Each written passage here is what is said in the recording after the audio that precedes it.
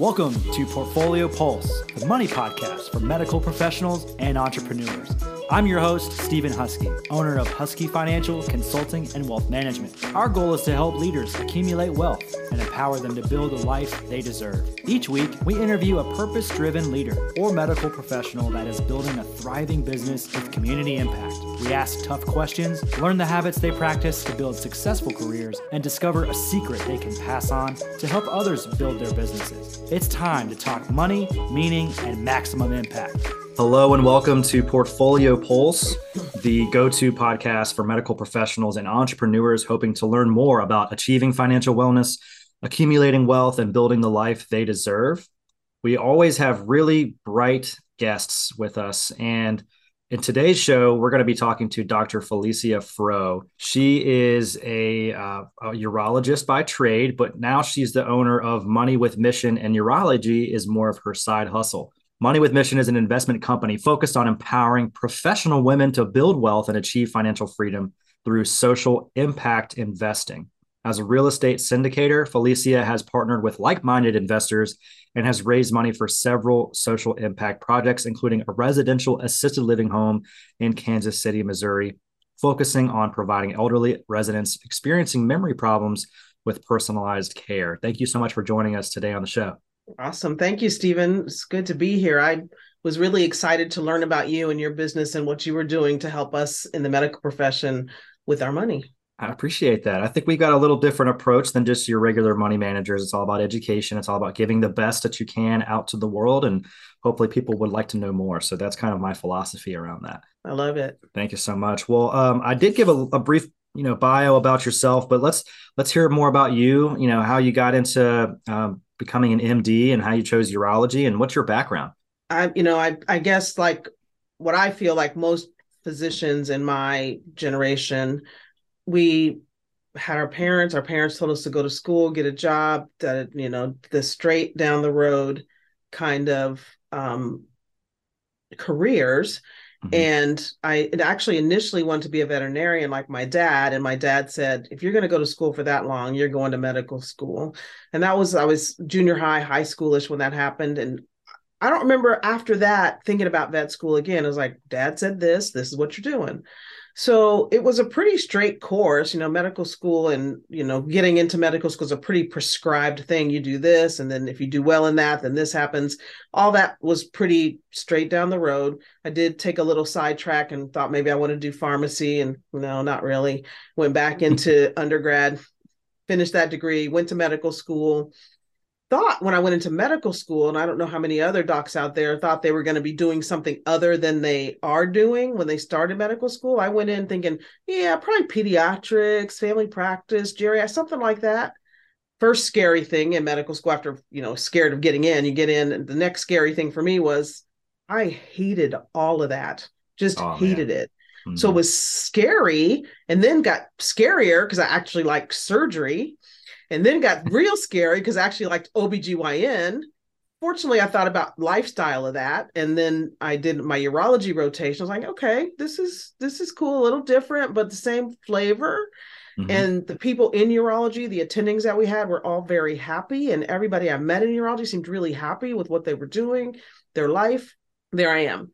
I had a lot of people tell me, God, you're a woman. You're never going to make it. You're never going to be a urologist. That's a man's field. That's not going to happen. Really? And I need somebody to tell me I cannot do it or I shouldn't do it for me to do it. So I did a few of those, and I was on my path to being a urologist.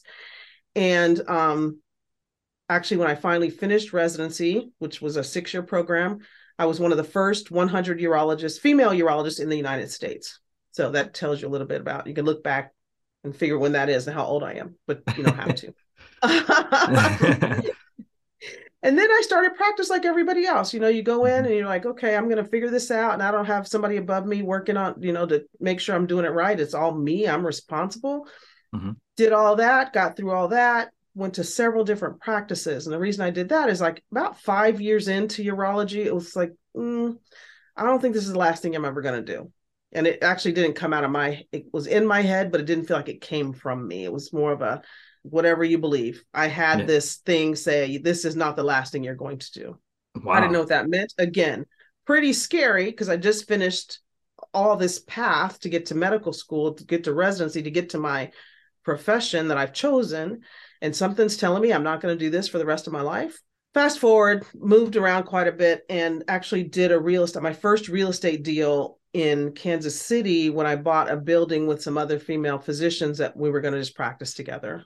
So that was my first foray into real estate investing, even though I didn't even think about it as investing at that time. Mm-hmm. And a woman, as a part of that whole project, gave me Rich Dad, Poor Dad, and so many real estate investors and so many people that are on this, that understand money better, read that book. And that was the one that really turned on a lot of lights for me, not just for real estate, but for assets and liabilities and how money moves and how the wealthy really think about money and that kind of thing. So those kinds of things really helped me get started. One of my patients actually backstopped me in my first purchase, a young woman. She was already doing real estate investing, went with me to the first house I was looking at, and she walked through it with me, said, if you don't buy it, I'm going to buy it. If you buy it, I'll help you rehab it. If you buy it, rehab it, get tenants in there aren't making money, I'll buy it from you. Wow. I'm like, okay, so you took away all the risk for me. So we did it.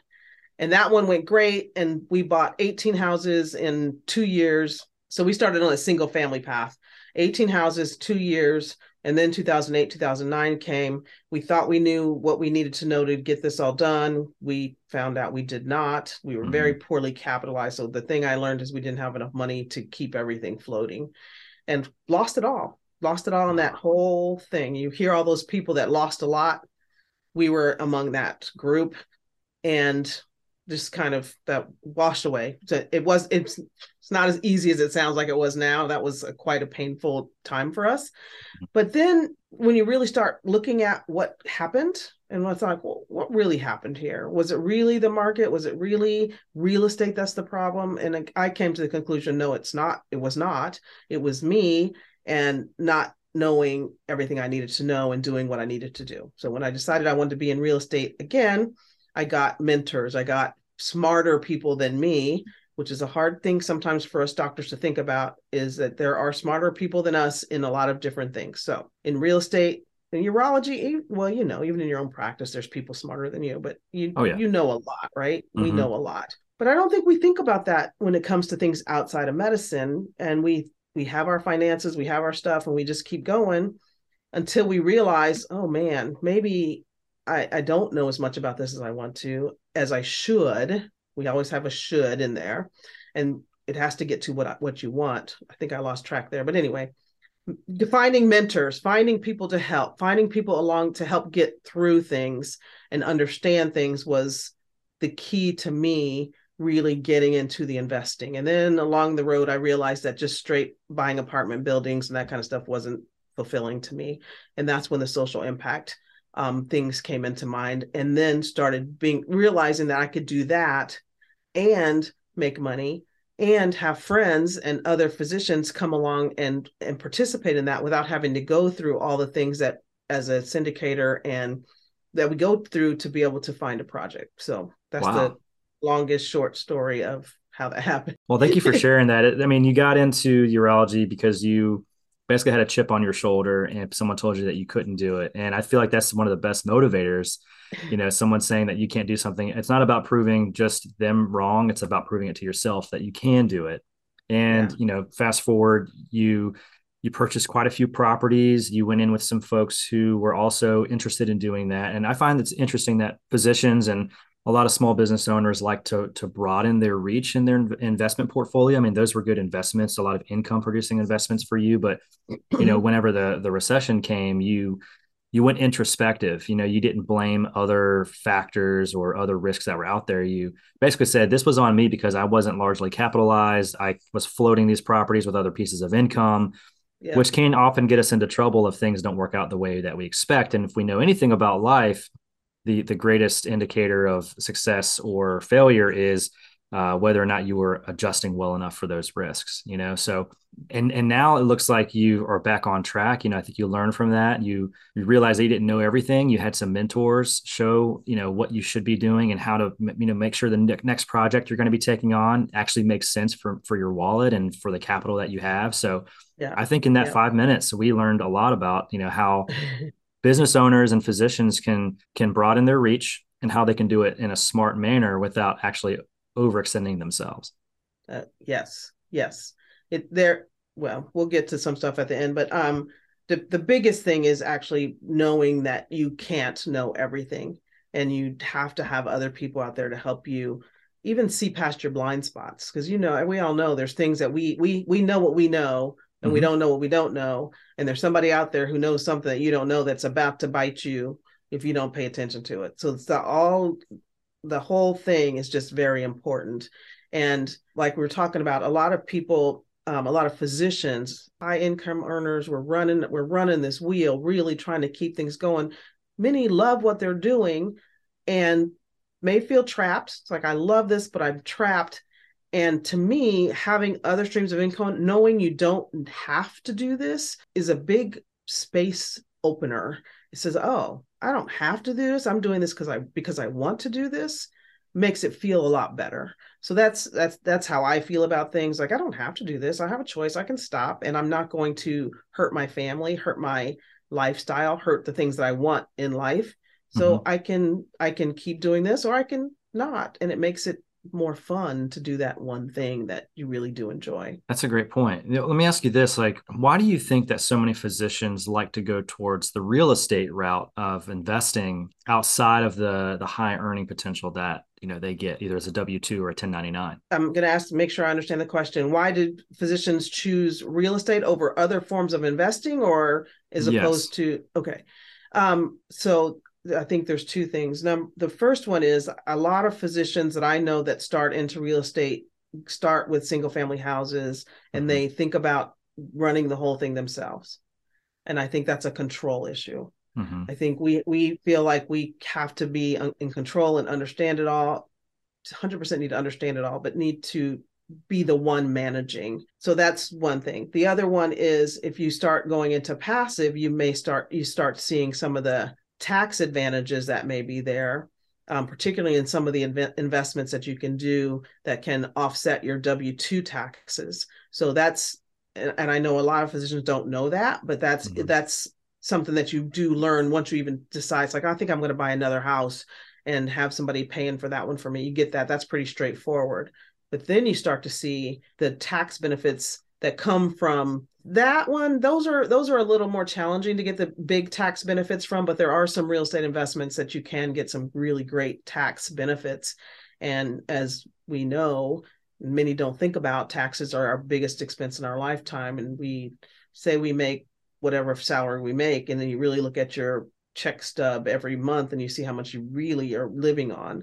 And that's taxes. I agree. I think any W-2 employee can really, I guess, lessen their dependence on their corporate job or, wherever it is they're working, by having other streams of income coming in, so that maybe they can phase that W-2 out over time.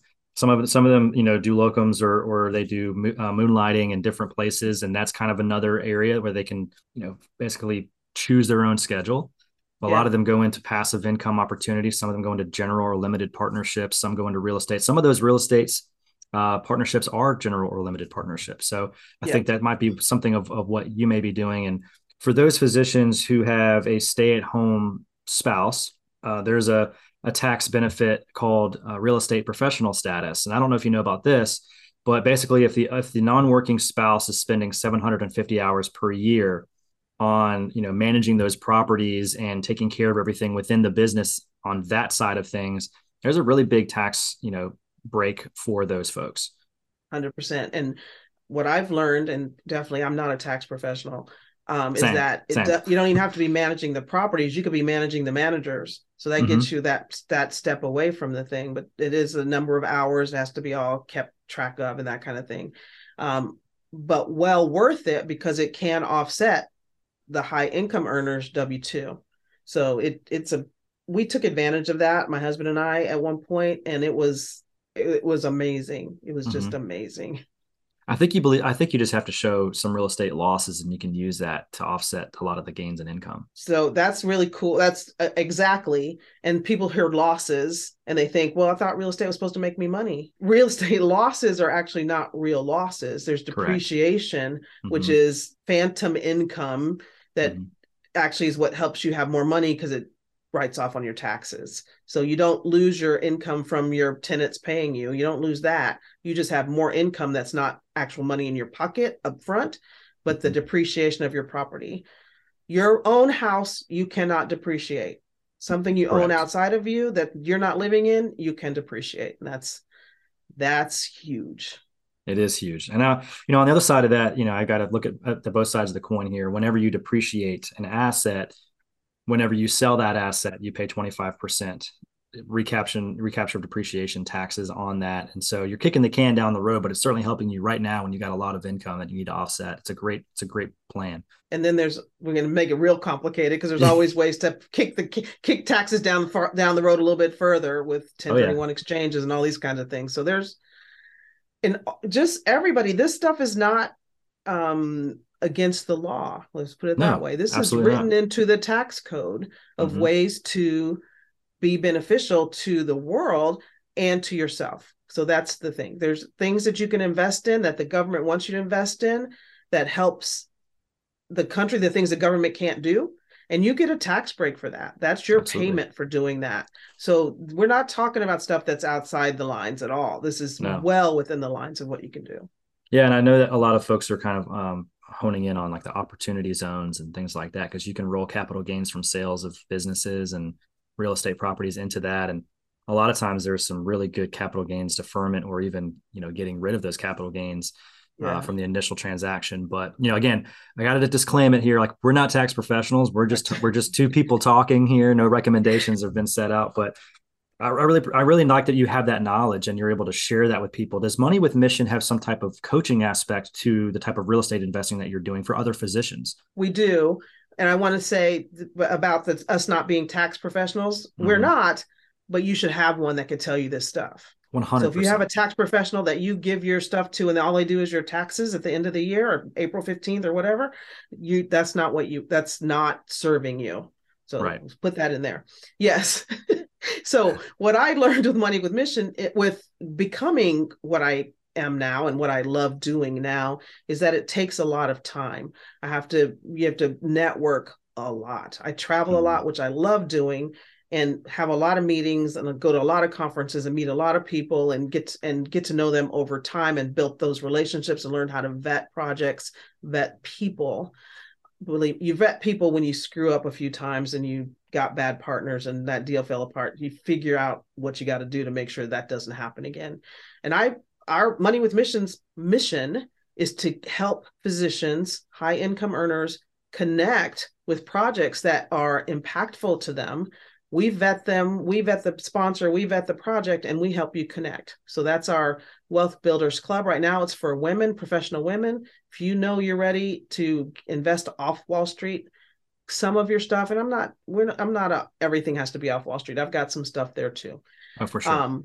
But to be truly diversified, some stuff should be off Wall Street. I totally agree. You can lower I'm getting into my semantics here, but you can lower the standard deviation of your entire portfolio by putting non-correlated assets together. You can raise the gross interest that you earn from all of these different assets in your portfolio, but reduce the amount of, the pendulum swing, as you can put it, in your portfolio. So highly great stuff there is just making sure you're diversified well, not just stocks, not just bonds, not just cash. Real estate's great. Businesses are great. Other sources of income are great. I think that you're speaking the truth. Yeah. And the big thing about all the stuff Stevens just said, which I didn't understand everything, but I'll ask you about it later, is that you have to have somebody help you. All this stuff is not innate in us. And I learned the hard way, and I want you not to have to learn the hard way, that if you have a good accountant, good wealth manager, really a wealth manager, not a tax planner, wealth manager out there, I call them. It's like, this is what I want to do. What's the best way to make this happen? And they help me, and I don't get tax hits. I don't have all these problems that I've had in the past because I didn't ask. So those are just, you got to have your team of people that you know and trust and know what's going on with you and know what you're trying to do, know what you're working toward, so they can help. When you see your shiny object, they go, that's not really what you told me you wanted to do at the beginning of the year. Is that changing? Or they can say, yep, this is how you should do that. And this is how you can do it the most efficient way financially. So I can't say enough how important it is to have a good wealth manager, somebody to help you stay on track, somebody you can be accountable, that can help you stay accountable for what you say you want to do. So that's just really important. I can't overstate that. I'll add one more to that. I mean, I think having a really good comprehensive financial planner helps too, because wealth managers, they really just focus on the investments. They may know some other areas of your portfolio, but they know your cash flow situation, they know your tax situation, they know your protection situation, and they know your liabilities situation, they can really make sure that you're maximizing the ability to grow those assets, and how they eventually, whenever you hang up the stethoscope one day, how that's going to translate into income. That's what you're really looking for, is to build the life you want and maybe get out of the workforce sooner, but make sure that you've got enough money to be able to do that. I think you just said something that was not the way I thought, is that a wealth manager and a wealth planner are two different things. I didn't think about that. So that's important. And I was saying wealth manager meaning wealth planner. So good. There you go. It's like these terms aren't ubiquitous. Like, it is pretty tough to, like, when I tell people I'm a financial advisor, the first thing I do is roll their eyes and say, all right, well, I'm going to go talk to somebody else at the party. So I have to come up with something else that's interesting so they can ask some questions about what I do, because I do something totally different than a lot of your Raymond James or your Morgan Stanley guys. But what is your relationship with money, Felecia? Like, what do you see money as, and how is it useful for you? And what's your end goal with trying to accumulate wealth? My relationship with money changes on a regular basis. It might be minute with minute. I love it. I always love it. And money is not a thing, even though you hold it in your hand, but it's not just holding it in my hand or having it sitting in the bank and looking at the numbers on the, when I go into my account. It makes you feel good, but you realize when you really get your mind right around money, that money is not doing anything. I just wrote a newsletter talking about money being on vacation. If your money's sitting in a vault in a bank somewhere, it's on vacation for you. And that's not what money's supposed to do. Money's supposed to work for you. Right. Just to make you a little more, to make you irritated. Money sitting in the bank is on vacation for you, and it's working for the bank. It is. Think about that. So you always want your money doing something. Money sitting does nothing. It needs to flow. That's the words cash flow. Money needs to flow, and hopefully more is coming towards you. You have to put some out there to go to work. You have to put it out there to work for you. Most of it should come back. There's always risk in every single thing, just like everything has a risk. But you really evaluate those things. You evaluate where you're putting your money. You have your people help you know where to put it. And you have your risk is lessened, just like when you're going into a surgery and you've got the vascular person there on standby because this is going to be a real hairy thing over near the iliac veins. That's going to get real bad, and I could get into that. Or if you got, whatever surgery you're doing, and that this thing could be bad, and you have those people on standby, you want that in your financial life too. Great point. You put those people in the room because of their specialty and what they know. So don't be afraid to have folks on retainer who will make you a better investor. Go ahead and pay up front for your CPA. Make sure that they are a good CPA. And there's even industry-specific accountants and CPAs out there that really knows your industry and can give you the best advice. Don't be afraid to pick up the phone and call your professional or email them. If you have the fee plan agreement, you're not being charged per every email. It's like you can go and you can call them if you got questions. You can bounce ideas off of them, and you need those type of mentors. Everyone has advisors. Everyone has coaches. You don't think Tiger Woods does everything himself. He's got coaches who look at all his blind spots, and they tell him different things that he could be doing, different minute changes he can make to have a better swing. So that's the type of stuff that we're talking about here. And I love golf. I always go back to golf analogies. So thanks for sharing that. Yeah, no, I just did a Henry Ford quote about, he was in a courtroom and they were really beating him down about how he wasn't very smart. And he said, this is not exactly the quote, but I don't have to be smart. I can call anybody to answer any of these questions that you're asking me. I've got a Rolodex, not the words you use, to make this call and that to get the answer to this question. And that's what you want in your life. You don't have to know, or you need to know what you need to know about your day to day, and for your money management, for all those other things in your life. You're going to call a plumber for the plumbing in your house. You've got them on your Rolodex. Get your financial stuff and think your financial things along the same lines as the way you take care of your house. You don't do all those little things on your own. You have people to help you. Same thing with your money. Great point. What is it that you'd like our listeners, Felecia, to know about you, Money with Mission, any other businesses that you own, and anything upcoming that you'd like to promote? Thanks, Stephen. So the Money with Mission is here to help you build that team and connect with good investments. We're off Wall Street majority. We do have some on Wall Street type things that are some private investments that are actually on Wall Street, which is kind of interesting. So, it's hard. It's kind of scary. It's like, is this really a good accountant? Believe me, I've had them that were not good, and I didn't find out till after I got my return back, and I'm like, okay, this isn't right.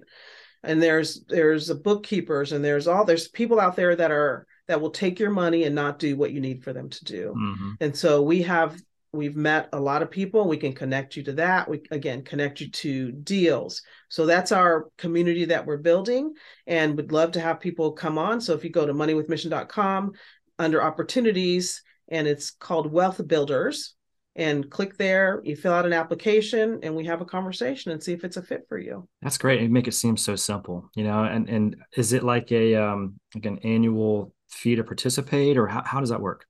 Yeah, it is annual. And as long as what we do is we connect you with the investor and investment. If you invest in that, we help you through all that paperwork, because things get real hairy once you decide you want to do it. You start getting these books of risks that makes you want to say, oh, forget it. I'll just hand my money off in the suitcase to the guy that's handling it at Fidelity and let them take care of it.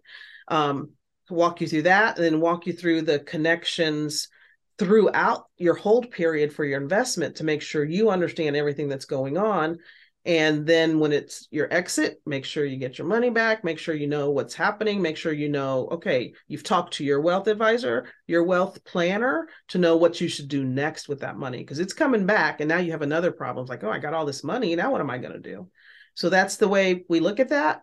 If we have our conversation and you decide you want to do, we go into all the fees and all that kind of stuff.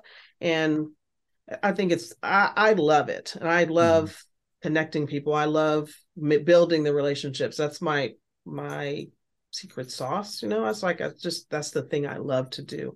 So we've done it over the past 15 years. So we've got a big Rolodex, or what do you call it now? It's not, is it still called a Rolodex? We call it our BlackBerry, because that's not even around anymore.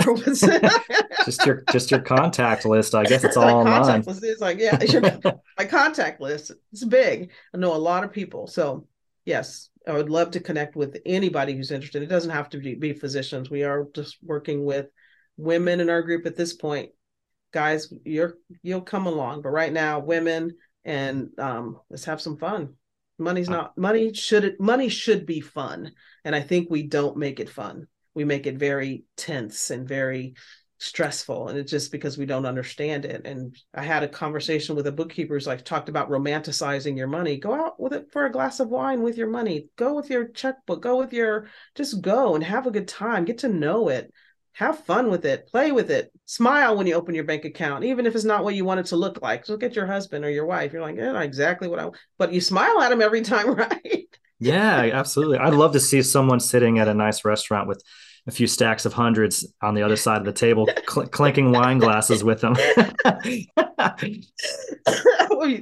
Have fun. We should open a special restaurant just for that. Just like money feel mood. Safe. Come in with your money. Exactly. It's been an absolute pleasure having you on today. What is my last question for you is like, what's your purpose, Felecia, and lasting legacy that you'd like to leave, either in your community or to your physician industry? Yes. Thanks for that.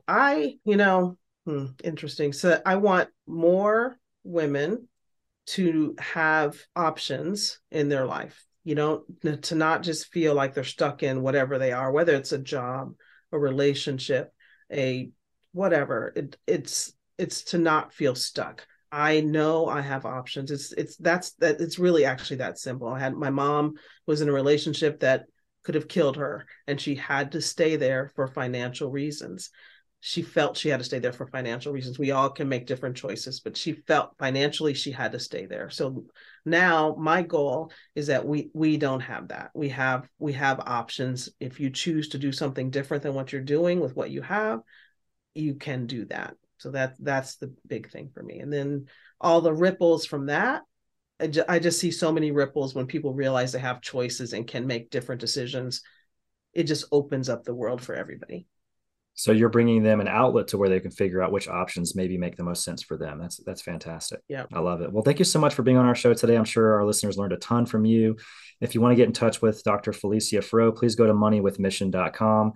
And we look forward to seeing all the great things you're going to be doing out there. Thank you, Stephen. Thanks for joining us today on Portfolio Pulse. If you found this helpful and think others deserve to hear about us as well, please like, subscribe, and share us across any platform on social media or your podcast platform of choice. That's it for today. Remember to be happy, stay healthy, and tune in next time to remain financially fit.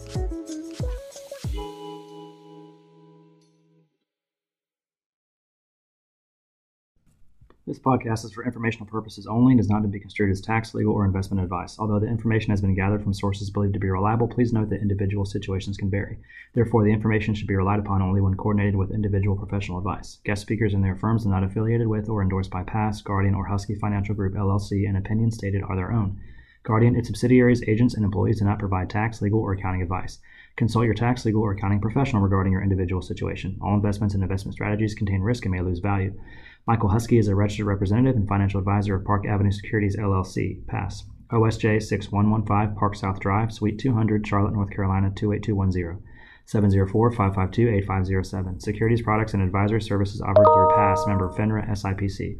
Financial representative of the Guardian Life Insurance Company of America, Guardian, New York, New York. Pass is a wholly owned subsidiary of Guardian. Husky Financial Group, LLC is not an affiliate or subsidiary of Pass or Guardian. Husky Financial Group, LLC is not registered in any state or with the U.S. Securities and Exchange Commission as a registered investment advisor. 2023-154-170 expires 4225.